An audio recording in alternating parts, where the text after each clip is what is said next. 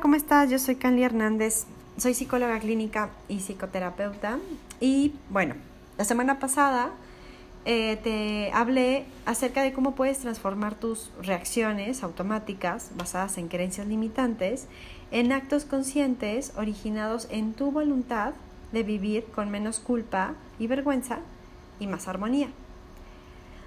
Y también, te he hablado mucho acerca de las creencias limitantes y que ellas forman parte de tus programaciones mentales. Esas creencias revolotean en tu cabeza y te condicionan a circunstancias de vida que no quieres vivir. Por eso vale mucho la pena transformarlas. Muchas veces cambiarlas por pensamientos positivos, lejos de ayudarte, te deja dudando sobre si eso es posible para ti o para alguien. Te deja con la sensación de incertidumbre o de que quizás no seas capaz de vivir mejor o de que algo está mal en ti o que algo estás haciendo mal. Para librar ese obstáculo, me gusta realizar un ejercicio que es una especie de puente entre las creencias limitantes a los pensamientos positivos. Es un paso que te libra de caer en la frustración y se trata de crear pensamientos realistas. Así que comencemos y seamos realistas. Tus creencias limitantes son un mercado de lágrimas. Son dramáticas y están llenas de victimismo. Y de verdad no reflejan la realidad, sino una fantasía en la que se basa tu ansiedad, tu estrés y tu depresión. Por eso te pido que retomes el ejercicio de la semana anterior. O si de casualidad tienes tu lista de creencias limitantes ya preparada, alrededor de un tema en particular que puede ser tu vida en pareja o tu salud o tu relación con el dinero o tu situación laboral, pues utilízala. Y haz lo siguiente. Paso número 1. Toma una nueva hoja y colócala de manera horizontal. Y después divídela en 3 partes. Número 2. En la primera columna escribe el título Creencias limitantes. En la segunda columna anota pensamientos realistas.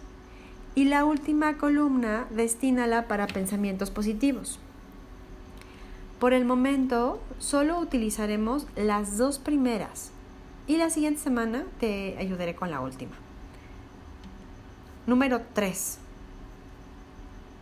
En la primera columna, escribe tu primera creencia limitante. Y te pido con total honestidad, que con toda tu honestidad, que seas muy honesto contigo y reflexiones acerca de la realidad de esta. Pregúntate, ¿de verdad eso pienso? ¿Creo que esa es una realidad para todos? ¿Habrá alguien que lo viva diferente?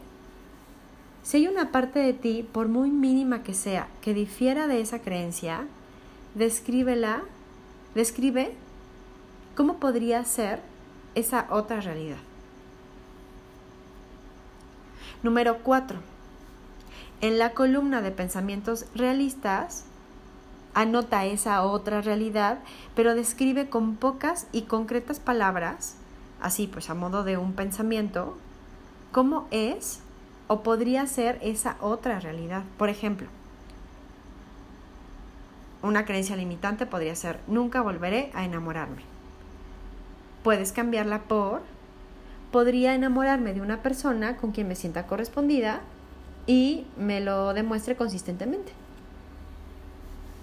Otro ejemplo podría ser: el dinero se me va como agua, así a modo de creencia limitante. Puedes cambiarle a un pensamiento realista por: cuando me administro bien, el dinero me rinde perfecto. ¿Te das cuenta de la diferencia? El objetivo es que cuando leas esta columna no te parezca descabellado y te parezca fácil creerlo. Número 5. Escribe tantos pensamientos realistas al respecto de cada una de las creencias limitantes como desees. En esta columna no hay límite. Número 6.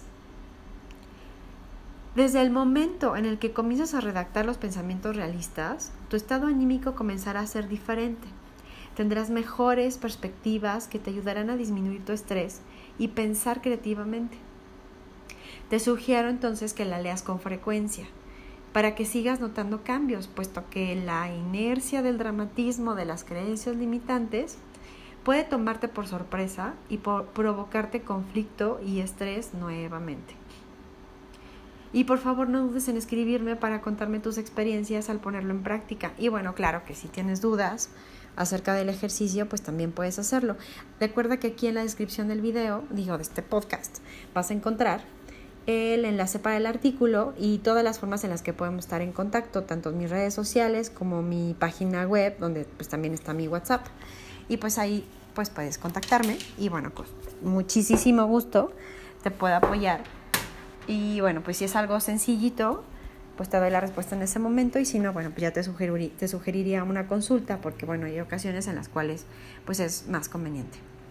Bueno, pues te mando un beso y te veo la próxima semana con otro tema que estoy muy segura que será de tu interés. Bye bye.